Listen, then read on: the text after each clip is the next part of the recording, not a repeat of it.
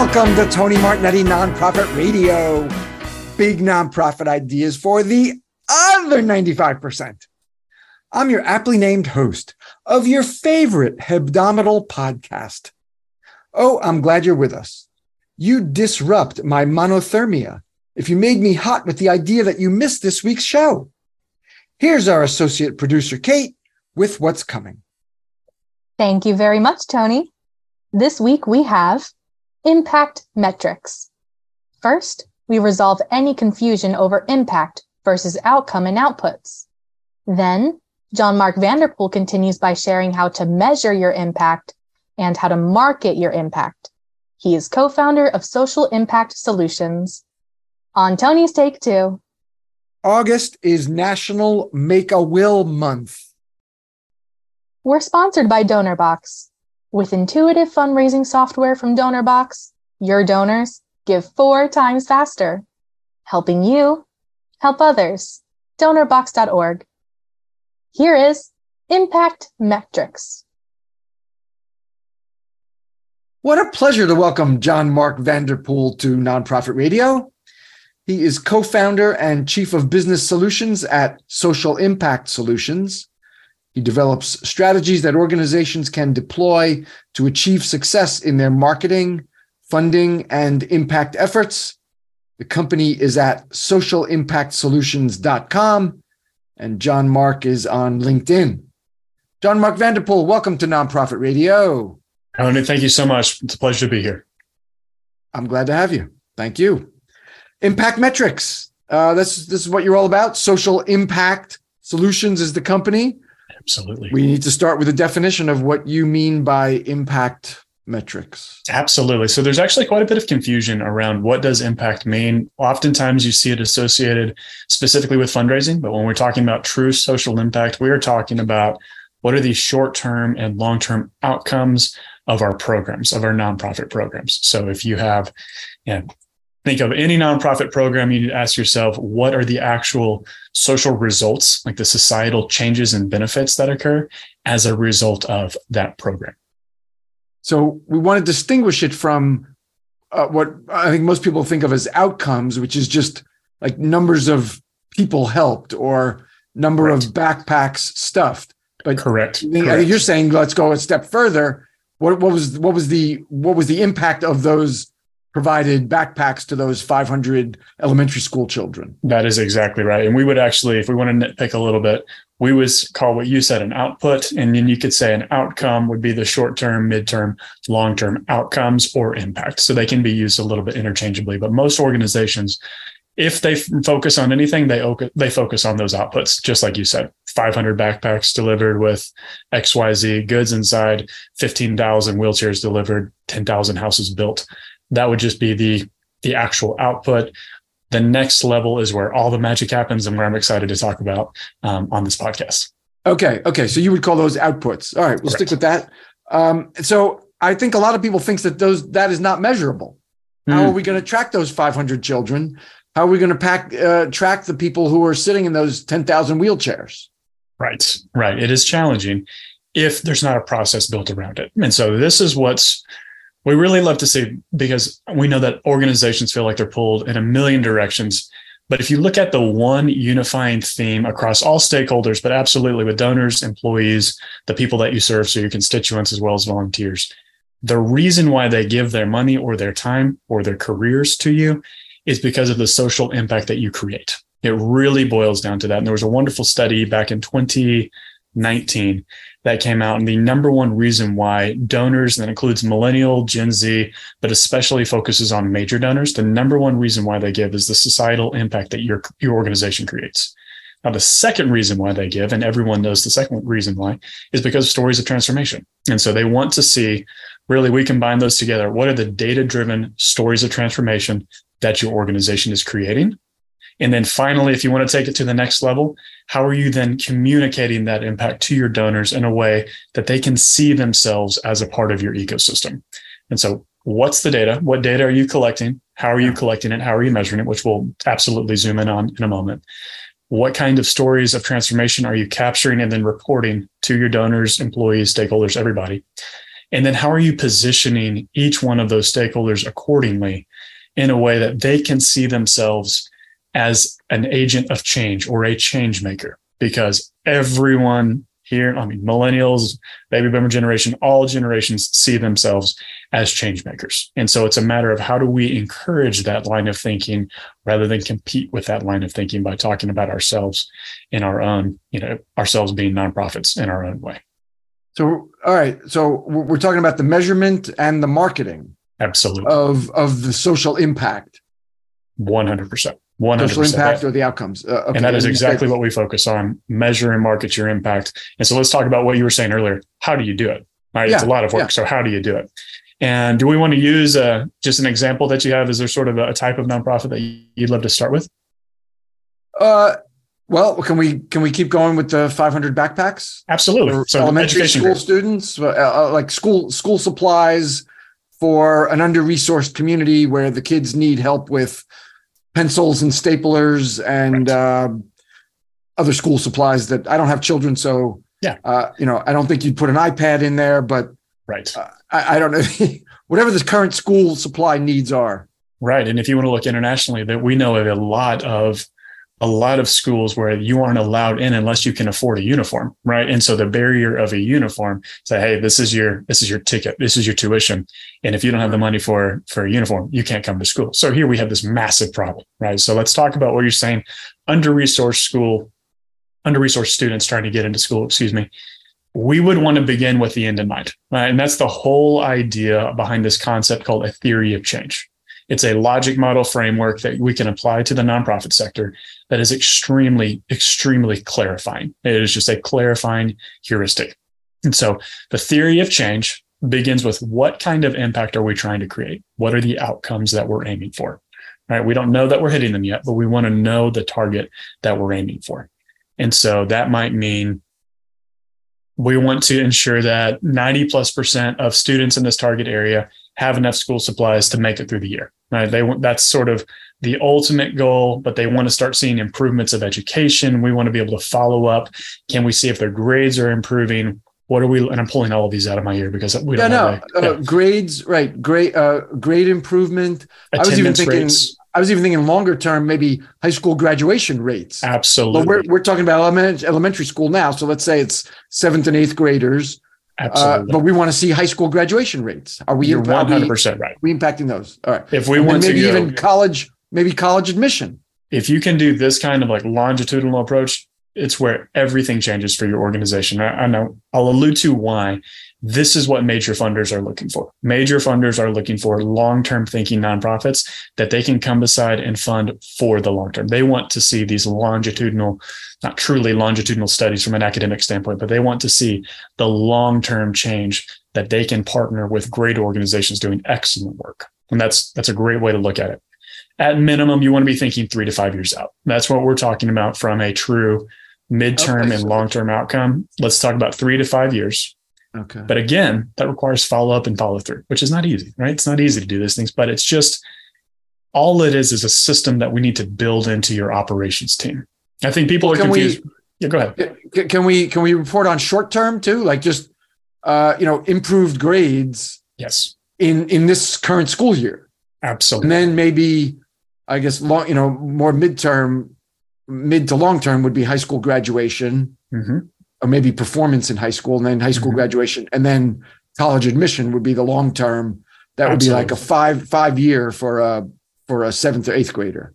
So just imagine that this organization that we're describing right now, just imagine they're starting with kindergartners, 5th graders in that time frame, and they are wanting to turn somebody into a lifelong learner. Like that's what we're going for. We want to take someone from an underprivileged, underserved neighborhood and turn them into lifelong learners. So that's a very aspirational statement. And it turns into, how are we going to know if we've done that? Like, how are we going to know? And you just listed out several things. We want to have college acceptance rates. We want to have job acceptance. We want to see median household income in this region go up. Like we can go really, really wide with this data, or we could start really simply, which is where we recommend people starting. But let's start simply if you don't have the capacity to pull all of this off yet. But let's begin with the end in mind so that we can start getting our creative juices flowing the right way, thinking about what change, ultimate change do we want to see in this community, right? So let's just think that way. And then it turns into, how are we going to know if we're doing that just with the metrics that we laid out? And then how are we going to measure that? And it just turns into a pattern of follow up and follow through. You might do things through surveying, focus groups. You might have an outside research firm come in and evaluate and analyze individuals that have gone through your program before. If you're more government funded, there's just other kinds of tools that can be used to measure change from a government standpoint. Like you test grades, testing and evaluation, aligning that up with the kids that have gone through your program versus those that have not. So control groups versus non-control groups. Other ways to do this are pre and post assessments are really, really important with human services. You see this a lot in the human services space, specifically the government funded human services space, but nonprofits that can evaluate pre and post. It's a very effective way to show short-term outcomes. So using a different kind of example, imagine some kind of clinic, maybe it's overseas, and you take a needs assessment. It's a very common tool that most nonprofits are aware of that they need to be using. What are the needs in our organization? And then we design a program. We already have a program implemented to address those needs. Let's take baseline data. Where are the individuals in this area? And then after the course of a program, say it's a 3-month, 6-month, 9-month program, we can now evaluate where these individuals are now. So using a different example, let's say it's a nutrition program and they're serving a community that is wildly malnourished, but they have a nutrition program attached to the schools. They evaluate where the students are today. And then 9 months later, let's say they do it quarterly, they check in, the kids have gained X amount of pounds, they're seeing reduced rates and XYZ. We don't need to get into the medicine side of this, but it's how you really measure the change, measure that delta of change with the program that you've designed to make this kind of difference. And that is how you get that immediate short-term outcome. Not necessarily we served 500 kids. It's like, no, we served 500 kids and we reduced, child malnutrition by 75%. That's a very different conversation. And you take that number to your grantors, take that to your donors, take that to your volunteers, to your employees. Like, this is what your employees want. They want to be a part of that kind of change. And so make it really easy for them to understand the great work that you're doing. There's a significant commitment. There is. Which is going to have to come from leadership, clearly, because there's going to be resources allocated to these pre and trans and post measurements. And so all right, so we're going to need leadership commitment to this. 100%. It's not like just our marketing team is going to be writing stories of transformation. Correct. And I can give a couple of just like cheat codes if you want to talk about how to do this the right way. I think one of the biggest insights. What did you call them? Cheat codes, just sort of just like cheat codes. Like, here's how you can sort of sneak. They're like, oh, cool. I'm going to get to the next level real quickly of just, okay. Yeah. Impact comes from your operations department. And that's just what it boils down to. Where does impact come from? It comes from your operations. Now, the beauty is when you have a process, and this is what's happened in the last 15 years with technology that makes life so much easier. It's that you can build impact data collection into your existing programs. And you do that with technology, right? There's just so many more ways to leverage technology from an operational standpoint. I mean, we work in very, very remote parts of the world. Our partners, like the clients that we work with, no Wi-Fi, no nothing, right? Very, very remote parts of the world. And so we have to help them create systems that capture impact data as frequently as their program allows for it. But when we can capture the data and it's just literally just a part of our day-to-day existence, it works exceptionally well. It works really, really well. So let's go back to a school example. You do education evaluations annually, a couple times a year, whatever the frequency is on that. And if you're able to collect that, categorize it, and report on it, that's how you can very quickly see what's going on. It's the same mindset. Just imagine, if I was wanting to lose 15 pounds over the course of 3 months, okay, well, I need to be losing, 5 pounds a month. I need to be checking in, with that weight scale every single day to be able to see, am I actually losing the weight? Am I plateauing? Am I gaining? What's going on? But we need to bake this into the existing process. Okay. Why don't you share a story of some nonprofit that did not have these kinds of measurements in place, did not have that as part of their operational plan, right? And built it in, and saw success, and maybe even saw a fundraising impact, whether individual or institutional, but saw an impact from their own impact reporting. Absolutely. I'd love to use a very, very relevant example in this, because I want to give a little bit of behind the scenes of what this looks like. Yeah. So this is an organization, very well known, very large. They have a very large footprint across the United States and actually around the world as well. But there wasn't really much of an attitude towards collecting data. And data sort of sounds invasive. I'm not talking about invasive data whatsoever. It's just they didn't really have an understanding of who their direct constituents were, the people that they served. It was very detached from headquarters. So very close from a grassroots standpoint, but headquarters had a significant detachment from their grassroots organization. So there just wasn't really an attitude around process improvement, from the business space. If we were going to have that kind of mentality, process improvement. So we came up with them. We partnered with them. This is a 3-year-old story at this point. And so let's start out with the needs assessment. Let's survey the needs of the people that you serve. Let's see what it is that they say that they want from you. And so literally online surveys. So we were just focusing on the US-based constituents at that point. Online survey, we were able to collect thousands and thousands of, new people to headquarters. The regional offices were very aware of who these individuals were, but headquarters, for the first time, they were able to see from the perspective of the people that they serve, this is what they need the most. And what they needed the most was additional care, and we can get into all those details later. So what did they do? They tweaked. They didn't have to start 500 new programs. They didn't have to redo everything. They tweaked a couple of their existing programs to accommodate some of these needs. They reported on that to their funders. They started getting more data, just survey results from the people that they served. The people that they served were ecstatic with the new services they were getting, and funders were even more excited. They had one funder in particular who found out, okay, you are actually talking to the people that you serve, and they are giving you feedback, and you are making decisions based on that feedback. I think this is one of the things that most nonprofit leaders are afraid of. They feel like they have to have all the answers and take that to their funders, when typically their funders, they run businesses themselves. They understand exactly how challenging growing an organization is. They have a lot of commonality. And when they hear, wow, you're innovating in this type of format, they want to double down. That's exactly what this one funder did. He told them, hey, I'm going to write you guys a very significant check. And it was, multiple commas in that check. And then the check finally came in, and it was double the investment that he told them that he was going to make in person, simply because this was an organization that was listening to the needs of their people, changing some of their operations, and better serving their constituents along the way. So you build that into an impact report. You start sending that impact report to family foundations, granting organizations, high net worth donors, millennials, Gen Z. You curate it for all of those different audience types. And they can see, not only are you serving this many people, not only have you served X thousand outputs, but you are listening to the needs of the people that you serve, and then you're tweaking your operations to better serve them. And now you have data that shows that you're seeing a higher quality of life, through multiple surveys and things like that, of the people that you're serving. And it makes a tremendous difference for the end user, the constituent, and the donors are even more engaged and inspired than ever before.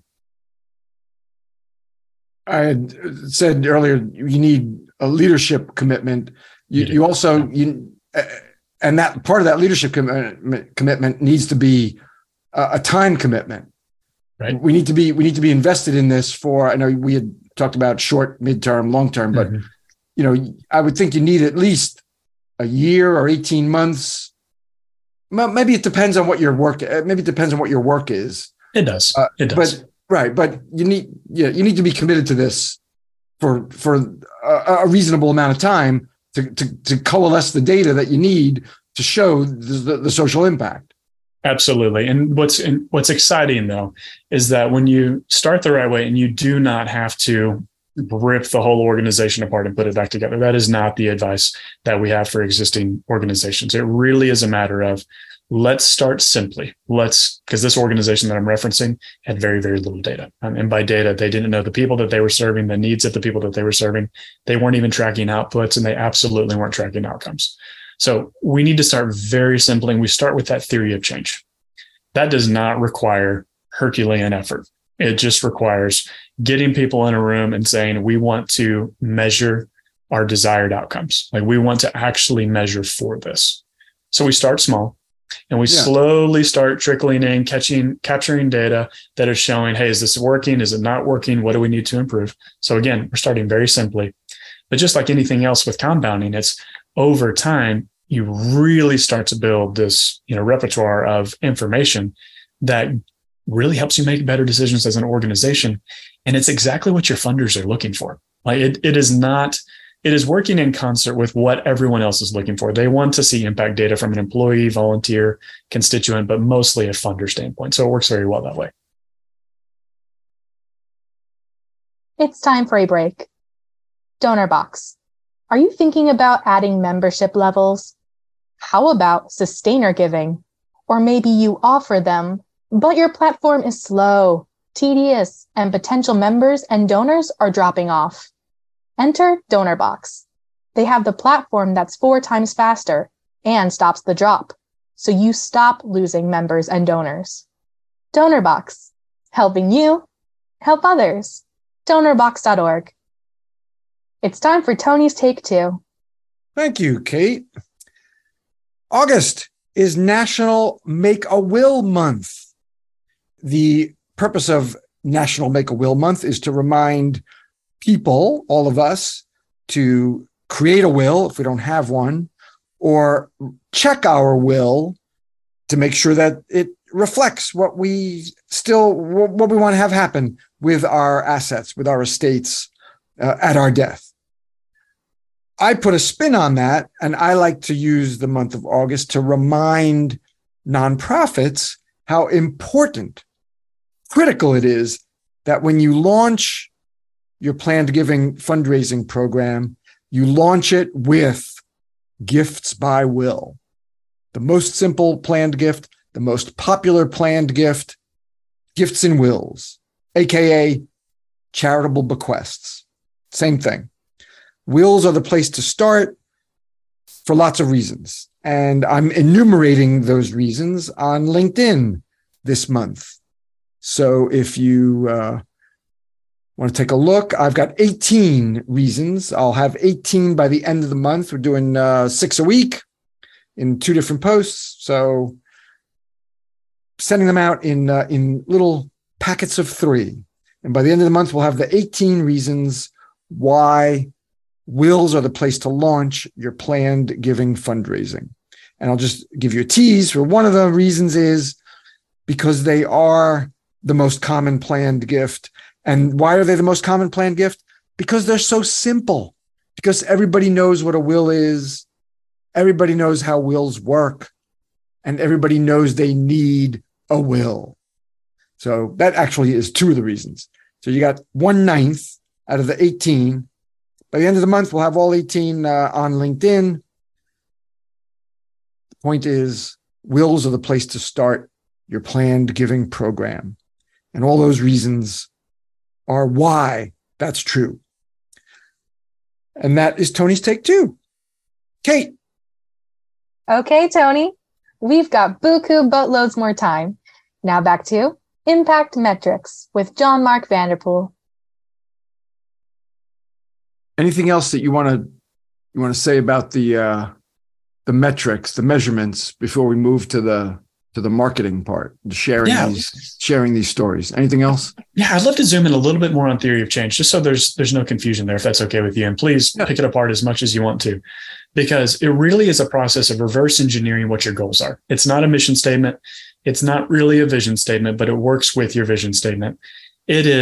These are the target outcomes that we're trying to go after. We are trying to go after, so let's use your example of a world where everyone in this county and whatever state, all these children have access to education and all the tools they need for education.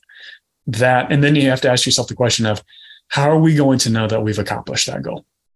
It's not how are we going to do that. It's how are we going to know that we've done it? Yeah. And that's where those measures come from. And again, I think there's a little bit of confusion. And this is where you can marry sort of the best of academia with the best of best practices from a tactical standpoint, where if you can use what are called validated research tools. I know you were in the academic space for a long time. It's like there are just survey tools. There are different resources that you can rely on with a high degree of credibility. Yes, if people are passing this quality of life survey, not passing, but if they are showing improvement according to this quality of life survey, we are much more confident that we're creating a significant societal change within this target population. And so using different types of survey tools, other kinds of qualitative and quantitative tools that are out there is tremendous. And so we begin with the end in mind, our target outcomes, our target impact, outcomes and impact, again, being synonymous terms. And then we back it up with how are we measuring it? And then we back that up even more and we say, great, what do we need to be producing? So on an output standpoint, what do we need to be doing on a weekly, monthly, annually basis that would lead to these target outcomes? And then you reverse that even more in what's called the activity stage in theory of change. Like, what do we need to do every single day that is leading to these target outcomes? And then if you want to get fancy and talk about the input feature, that really is what are all of the resources, so the money, people, time that we're going to need in order to pull this off. To do these activities on a daily, weekly basis. Exactly. Right. But you do break it down by department. And I think that's really important because it can be confusing. You're like, well, I'm in marketing. What do I have to do with operations? It's like, well, let's separate these out. And this is why we do marry the whole marketing conversation into it, because it supercharges, marketing and development. But it's every single day of the week, I need to be doing X, Y, or Z from an operations standpoint. I need to be attracting new constituents into our program. I need to be serving them the way that we have it outlined in our program. And then we need to be following up with them in certain increments. Great. I get that from an operations standpoint. From a development standpoint, we need to be attracting and converting more donors. So we need to acquire more donors and we need to keep the donors that we have longer and we need to have them give more money over time. Fabulous. What are those daily activities? We can talk about that later. And the same thing for marketing, same thing for finance, things like that. But theory of change really is a helpful model. And we can provide resources, blogs, and things like that to the audience if they'd be interested in that. Okay. On theory of change. On theory of change. All right. Well, are those at socialimpactsolutions.com? They are, but we've also included it into a fundraising quiz. So we have fundraisingquiz.org, right. Okay. Where you can take it's like a 2-minute assessment where you can establish where you are in the theory of change model, as well as some other fundraising questions as well. But we can talk about that more later too. Great. I was going to mention that later, but you got it. Fundraisingquiz.org. Correct. Okay.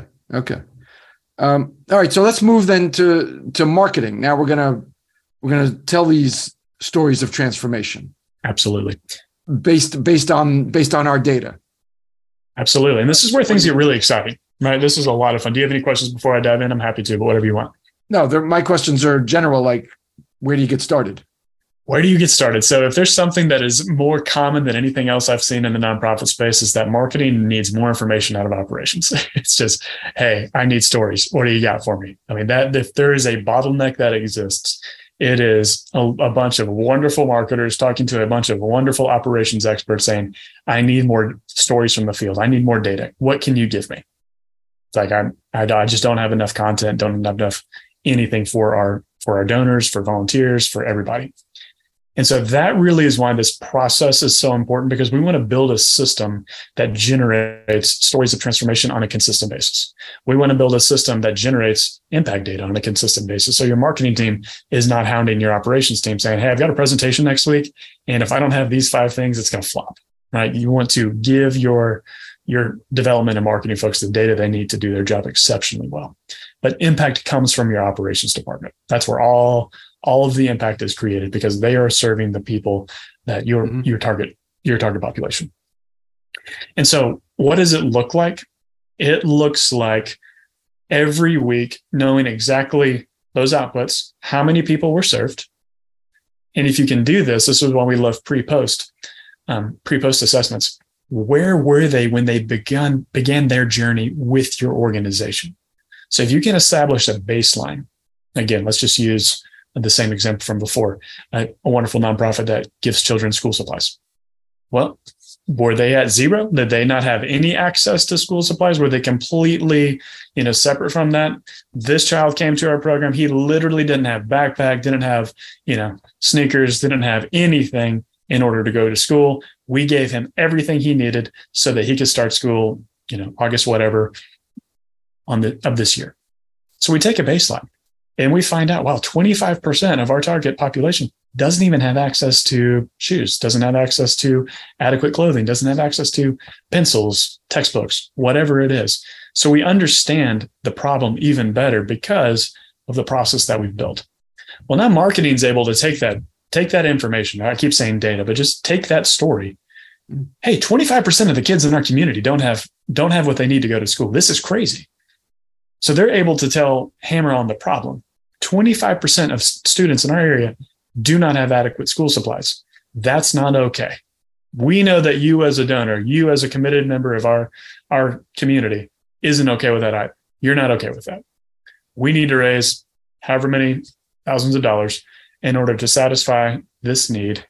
We know that you care about this as much as we do. We know that you want to give back to this community. We've made this easy. Give now. There's your outgoing email on the problem, right? Because we have to anchor the problem appropriately, but we have to do it. We absolutely have to make sure as marketers that we're communicating the problem that our constituents are going through. Okay, now we've raised the money. We've delivered all the school supplies. Now let's check back in with those families. Let's check back in with those students. How are they doing now? What does it look like from a sustainability standpoint? Are they now able to go acquire these supplies on their own? Are they getting better grades? What kinds of changes are they able to see? Even just the ability to attend school versus not attend school is a significant change. So I don't want to forget that.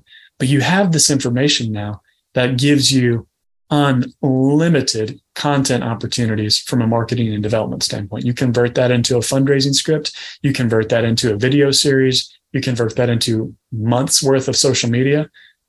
If 25% of our kids don't have adequate school supplies, we have a huge issue. We need to gather together as a community and solve this problem, which is that galvanizing statement that all marketers are looking for to really inspire their donor base. All right. You make it sound you make it sound simple, but there is the commitment. There's a commitment of money. There's a commitment of time. Mm-hmm. I don't know. You're doing this day to day. You're studying it. I can't even see holes to challenge you on.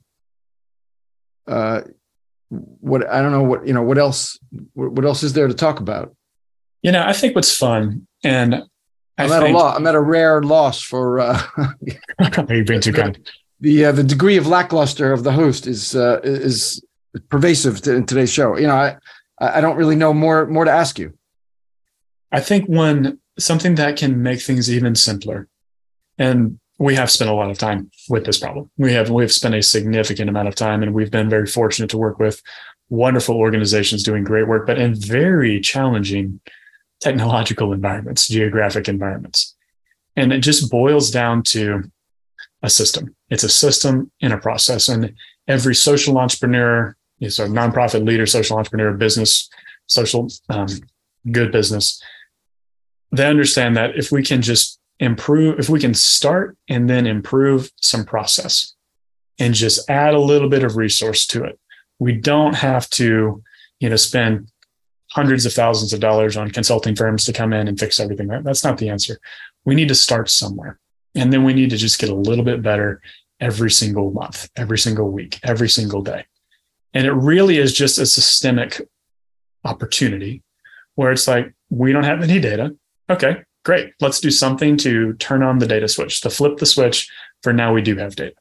And you said earlier, let's start small, start with something. It's just starts so simple. And that's what's great is that the reason why people associate impact with fundraising is because it's really easy to measure.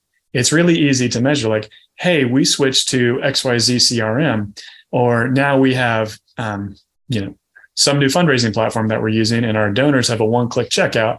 Before we had this problem, now we don't, and we made 15% more money. Look at the impact of that. And so it's easy to measure number. Finance is always easy to measure just because it's numeric, but it's the same conversation around the social change. If you want to go even deeper into this, there's this whole notion of social return on investment. And the US is lagging a little bit behind Western Europe, the UK, because this is very standard common practice in Western Europe, where you have to measure what is the social return on investment. It's an actual calculation. It really is dollar per outcome. And there are different grading agencies in the United States, Charity Navigator being one of them, that is now starting to measure nonprofits according to their social impact. They just rolled this out within the last 6 or 10 months, maybe, where it's their social impact beacon, I believe is what they call it. And they're really just looking for one thing. What is the dollar per outcome? It really is the dollar per outcome. So just think of that equation. Yeah. And I would say, this is a guess, but I would guess that 90% of nonprofits, that might be a little, let's just say 75% to be a little bit more safe, are just now starting to track outputs where they can say, for these students that we've been giving, school supplies to, we gave 500 school supplies out this year and it cost us $5,000. So we can now do the math on dollar per output. But what everyone wants to know, and by everyone, I mean the major funders of the world, they want to know if this is more effective than some other solution. We want to apply more funding some other solution, or doing nothing. Yeah. I mean, right. Anybody sophisticated is going to want to know, all right, 500 backpacks. So what? What difference did that make other than giving people a backpack full of supplies? Right. You're absolutely right. That's what that's what you and I are all talking about. Right. No, you are 100% right. And it's just amazing of when you can measure that. And I'm not trying to be too eccentric with this. I'm not trying to just amp this up too much, but this is exactly what your employees are looking for too. Employees are dying for meaning, and they are dying for their employers to give them meaning. Show me what my hours are leading to. Just tell me why I left this, high-end accounting firm, not me. I'm just saying, someone left this high-end accounting job to be you get my pay cut in half, and now I'm a CFO for this organization. Tell me why this matters so much. Or I'm leaving a sales position and I'm getting into development because I want my life to mean something. The impact data is what communicates that to them. The stories of transformation is what communicates that to them. But the way you communicate where they matter, and I love this so much because it's such a good leadership communication tool. If you can put that person or that employee or that donor or that volunteer as the hero of their own story, because they already are in their mind. They are already the hero of their own story. If you can say that you are a game changer, you are a world changer, you are changing the lives of these people around the world, and here's the data to back it up. Like, this is what your work is going to. Great job. Like, you're making a huge difference. Like, that's why people stay at jobs. And also, if they don't have, that's why they leave. You're getting to employee retention. Right. Especially among younger folks who are looking for meaning. I'm generalizing, but absolutely. What I read is, they're looking for meaning and purpose in their work beyond paycheck and benefits and time off. 100%. All right. Yeah, no, that's I think that's a valuable point that a lot of people are, probably thinking of this from a fundraising perspective, whether it's individual or institutional, right. But employee retention, right. The meaning of your work. No, the meaning of your work. And we can have fun, because this is where the math gets really exciting from a fundraising standpoint. And if you're looking at, okay, great, with this new impact data, we were able to acquire new donors at this part. So we can look at our donor acquisition costs. It's like, wow, we have this valuable data, which is leading to, lower donor acquisition costs. But now we can look at donor retention, right? Because we're looking at donor lifetime value. We kept somebody for 5 extra years, 10 extra years, however many extra years, and we increased their giving because we were giving them exactly what they wanted. Impact data, stories of transformation, and we were positioning them as the hero. It's the same thing with employees. We want to be able to recruit better employees and keep them longer. It's such an expensive ordeal losing an employee. As an employer, I know how painful that is. I know how brutal that can be. But if we can inspire and retain our employees, it makes a huge difference. And with volunteers, it's even better because they're lowering our cost of goods sold by so much as a nonprofit. You can run so many different equations on this. It makes a huge difference for the bottom line of the organization. Let's say a little more about positioning as a hero. I mean, isn't that as simple as your time for a volunteer? Let's take a volunteer instead of a donor. Your time means increased likelihood of college admission for this percent of our community. I mean, is it just as simple as your message, the words you choose? Absolutely. 100%. It is as simple as the words you choose. Thank you for putting it that way, Tony. Like, that is 100% true. Okay. All right. I mean, I like to see copy that says, you did this versus we did it, or you helped us do it. And then sometimes I get pushback. Well, they didn't literally do it. Well, all right. So let's take a little bit of license, but without their money, we wouldn't have been able to do it. So 100%. You want to argue that we couldn't have done it without them, which means they did do it, because if it hadn't been for them, it wouldn't have gotten done. Absolutely. Nobody would have enabled done it. They enabled the activity, right? They were the ones that enabled the ability to do that. And so they did do it. And I couldn't agree with you more. They did it. Not that you helped us do it, or you did it. You did this. You did this in our community. Here's what you've done. And you and I are completely aligned on that. I love the phrase, because of you, this happened. Because of your generosity, because of your time, because of insert whatever they did, this outcome was achieved. You're incredible. Let's keep partnering together to do more good work. Just tell people they're great. And this, let's just look at this from an email marketing standpoint. I think we can riff on this forever, but just think about it. People are so concerned, nonprofit marketers, but if we email too often, people are going to unsubscribe. I always tell them, it's like, listen, no one unsubscribes from somebody tell them how great they are every single week and the good work that they are doing by partnering with you. They don't unsubscribe for that. No one likes to be told, no one's going to leave an email marketing message that says, you're incredible. Thank you for all the great work that you're doing. We are thrilled to have you as a dedicated donor. I can't wait to see what we do together next year. They might not open every single email, but they are sure as heck going to be inspired because you are telling them that they're doing a great job, because they are doing a great job. They're giving you money. They are doing great stuff. All right. At the risk of, we're not going to end on a negative note, but something did occur to me now where it didn't occur to me 15 minutes ago. The potential downside of collecting all this data is we're not making an impact. This is a great question. There's also a possibility that we're having a negative impact, like the children with the backpacks are, I don't know, ostracized, or, because the backpacks look weird or whatever, but let's not go negative, but we're just not seeing a statistically significant impact from the work we're doing. You are asking the right question. That's certainly a possible outcome. Now we need to revise our theory of change. Absolutely. And that's what happens is you learn something. And that's what's so important is when we have data, we actually have something that we can learn. And this is a huge, huge, huge concern for organizations. But I love this story. Are you familiar with Vision Spring? The nonprofit that you're familiar with? Beautiful, beautiful organization. Predominantly Sub-Saharan Africa, India. But they had I'm not going to say a failed attempt, because I don't think they failed, but they were unable to scale their operations in, I think it was Guatemala, but let's just say Central America. And they just couldn't get the model that they had perfected in India to work in Central America. Different context, different culture. I know everyone understands that, but it didn't work. And it was a lot of money. I think it was like $10 million and I want to be clear, this is not a client. This is a published, you can find the story that I'm telling you on the internet. This is no inside baseball here. This is something that they've been extremely transparent about. And I think it's served them exceptionally well. But they published the fact that, hey, we thought this was going to work in Central America. It didn't. Like, the model that we have really been championing inside of, I want to say Southern India specifically, is not applying over here. We just burned through $10 million, but here's what we learned. And they just bulleted out. Here are all the things that we learned.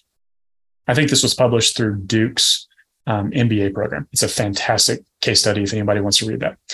And they went back to their donors, the same donors that gave them $10 million. And they said, total flop, didn't work, but here's what we learned and here's what we'd like to do. And it's going to cost another 10, 15, whatever it was, $1 million. The donors, like I said earlier, they were thrilled. They're like, you're able to generate this much insight. You were able to learn this much. You were working that hard. And this is what you came back with. Fabulous. We want to help you innovate. We want to create an impact. We can't do that as donors. We need you to help us do that. And so transparency goes a really long way. And there is a very real fear, and I respect it, but there's a very real fear of failure. We're thinking that, hey, our donors are going to be disappointed in us. And the truth of the matter is, and this happens too often, is the real failure is not learning. Because in every other space imaginable, you have to innovate. In the business world, you have to innovate. In the marketing world, you have to innovate. Operations have to innovate too. So let's just use the backpack example. Hey, it's not working. Okay, well, what are we dedicated to solving? We go back to our theory of change. Like, okay, we want to increase attendance rates or whatever the desired theory of change, job opportunities, college education, all of that. We thought this backpack thing was the right way to do it, but it's not. Turns out it's something else. Well, make it happen with something else. Like, make that happen. And I can say this. I promise you will be surprised with how supportive your funders will be, because they want to know that their money is going to meaningful things. They just need you to tell them the truth of what's actually going on, but keep them updated. It's so rare. I don't know if I can think of a single time where a donor has come back and said, I can't believe this didn't work. I'm never funding you again. I can't think of a single time where an organization had negative impacts and donors left. Yeah, the donors are still committed to the community. Right. That what you were doing wasn't the way to improve the community. Exactly. But you've learned, and now you're going to pivot to assistance tutoring, class tutors, after school, whatever it is. Right. All right. So it's not, there's a potential downside, but it turns out it's not a negative because you've been working in this a long time. We have, but it really is an opportunity to learn. I mean, just think about it with anything else. Yeah. I think easy examples are, working out, running, learning, whatever it is. Like, oh man, I've been doing this one thing for so long and it's not working. Like, what's going on? And then you find out something new, something better, and you start using it and it works. Well, that doesn't make you a failure. I mean, it's just forced you to learn something, and then you learned and you applied it, and it's made all the difference in the world. I mean, I can think of lots of mistakes I've made in the past just because I had the wrong, mindset or wrong frame of mind around a problem. Then when I learned a better way to approach something, skyrocket. I mean, just completely takes off. So it really is that same idea, but just organization-wide. All right. We're going to leave it there. Impact Metrics. Social Impact Solutions is the company. This guy is John Mark Vanderpool, co-founder and chief of business solutions. The company is at socialimpactsolutions.com. He's on LinkedIn. John Mark, thank you. Thanks for sharing these insights. Tony, thank you so much. It's been an absolute pleasure. Thank you so much for your time. Next week, the 5 A's of awesome fundraising. If you missed any part of this week's show, I beseech you, find it at tonymartignetti.com. We're sponsored by DonorBox. With intuitive fundraising software from DonorBox, your donors give 4 times faster, helping you help others. DonorBox.org. Our creative producer is Claire Meyerhoff. I'm your associate producer, Kate Martignetti. The show's social media is by Susan Chavez. Mark Silverman is our web guy, and this music is by Scott Stein. Thank you for that affirmation, Scotty. Be with us next week for Nonprofit Radio. Big nonprofit ideas for that other 95%. Go out and be great.